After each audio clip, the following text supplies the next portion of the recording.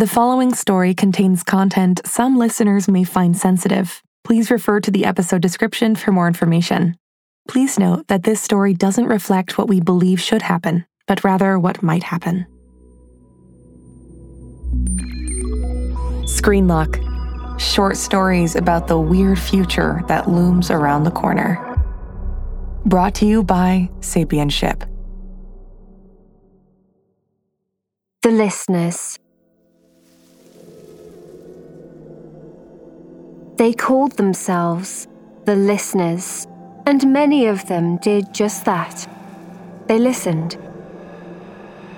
They listened without interruption, sat as if in a trance. Perhaps on the pavement, outside a garden, or on a concrete path through a park, or on the beach by the ocean. They listened in bedrooms, in the street, in forests and by rivers. They listened on their own mostly, but sometimes in large groups. They listened day and night. They listened and listened, cocking their heads occasionally, this way or that, but mostly immobile, as if frozen in place. They would sit down almost anywhere to listen. Roads would have to be closed after a flash mob of listeners suddenly descended on location, only to sit gently in the middle of the tarmac, cross-legged and eyes shut. Some nodding intently, others weeping silently. Many would forget to eat or sleep. In fact, both sleeping and eating became problematic for listeners, due in no small part to what they listened to. Not all listeners were passive, though. Mass protests had broken out in many major cities, with protesters gluing themselves to roads, releasing farm animals, attacking laboratories, and even burning shops. Hearing what animals were thinking seemed to provoke a wide range of reactions, but almost everyone was at least partly sympathetic. After all, most people had pets. So, governments worldwide moved to address the concerns of the first wave of listeners. But then came a second wave. It had begun in tech circles and quickly reached campuses. At first, it spread primarily among students, so the authorities had misunderstood the phenomenon as some kind of youth protest. Parents would find their teenage children sitting on the floor, crying, cradling a pot plant in a tight embrace, deep in another world and almost unreachable. For many, this was highly disturbing. They barely slept, wouldn't speak, and refused to eat anything except water, maybe with added vitamins or sugar. There were reports that some people had already starved themselves to death. It was beginning to look like an existential crisis. There appeared to be no cure for the condition. When someone started listening, they rarely stopped, even for a moment. And it was so easy to start. Just put the little pod in your ear, only for a second. Where's the harm in that? Listen to this. Just listen. There were some who managed to tear their attention away from listening long enough to explain what they were doing, but these explanations scarcely seemed credible. So tests were quickly designed to see whether what the listeners were hearing was genuine, and every test proved incontrovertibly that it was, which made the other things that they said all the more disturbing, of course. And then the demands began. Meat, dairy, and eggs had been taboo since the first wave of listening, but this was a whole new scenario. Even while farmers protested and authorities scrabbled to enforce immediate veganism globally, new demands kept coming. The insistence that humans eat only from plants that were already dead was the hardest to implement. It simply wasn't possible to feed even a small fraction of the planet on windfall fruit alone. But the listeners didn't care. And soon, groups labelled as eco-terrorist began to spring up like mushrooms. The Prime Minister convened the cabinet meeting as soon as this latest order had been received from the listeners. She was 3 ministers down and was struggling to replace them. Her backbenches had been decimated by listening. Almost a third of Parliament were now permanently absent, off in the countryside or in their own gardens, or sitting by the river somewhere, just listening. "What about algae?" asked the Minister for Transport. "Do they object to us eating algae? And when are they going to give us our people back?" "They say that no one's attention is being held against their will," the Prime Minister said slowly.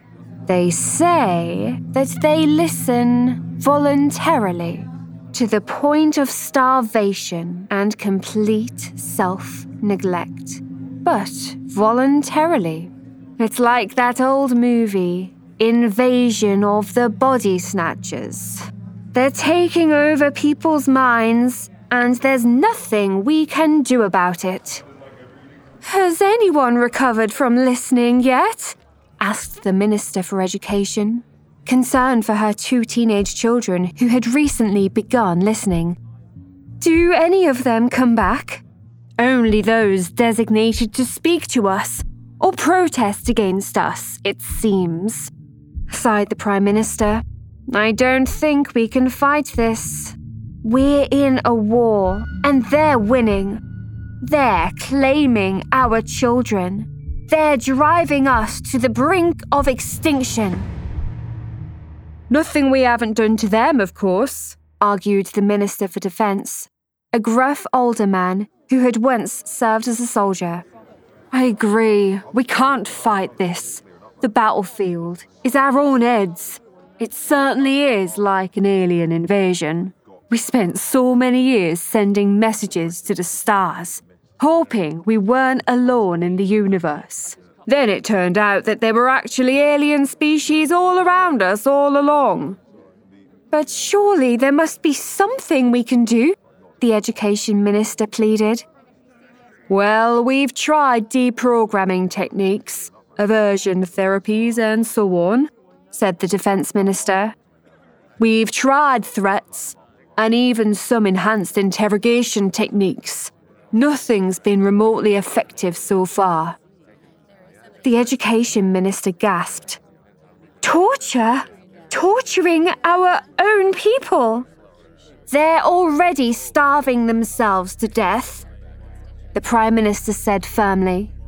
"They're destroying society. They're already being tortured, and they're torturing us." She had signed the authorization document herself.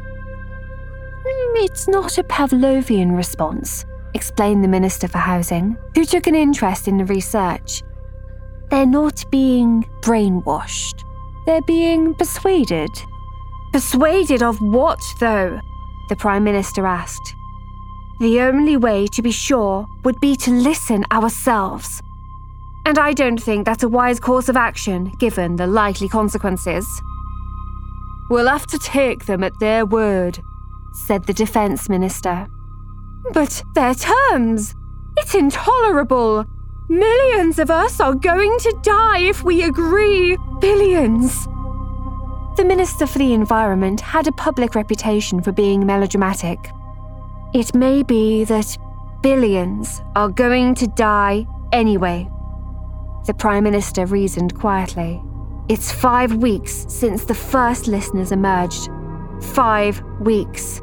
And what's the death toll to date?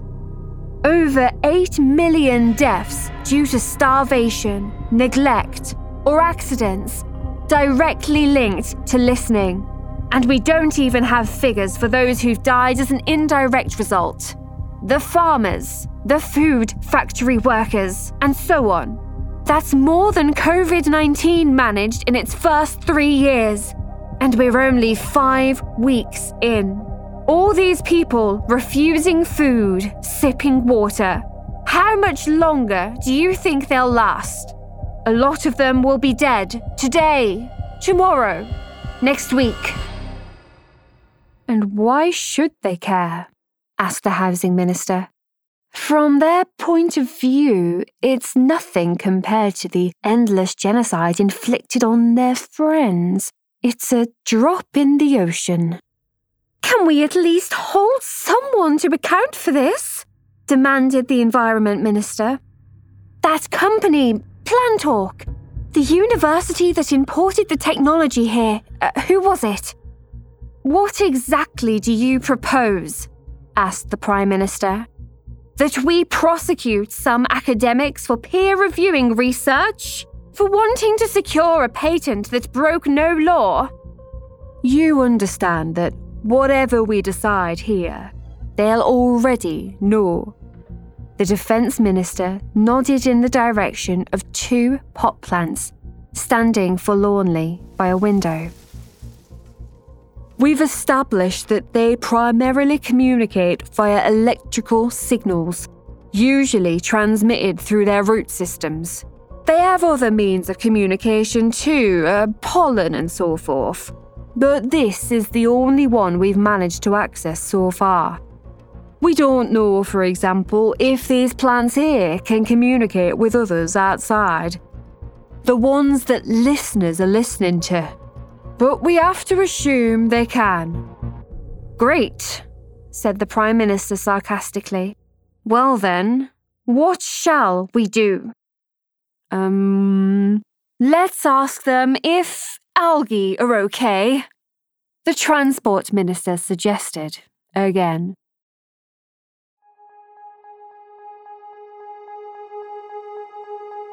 You were listening to Screenlock, a podcast by Sapienship. For more episodes and exciting content, please visit lab.sapienship.co.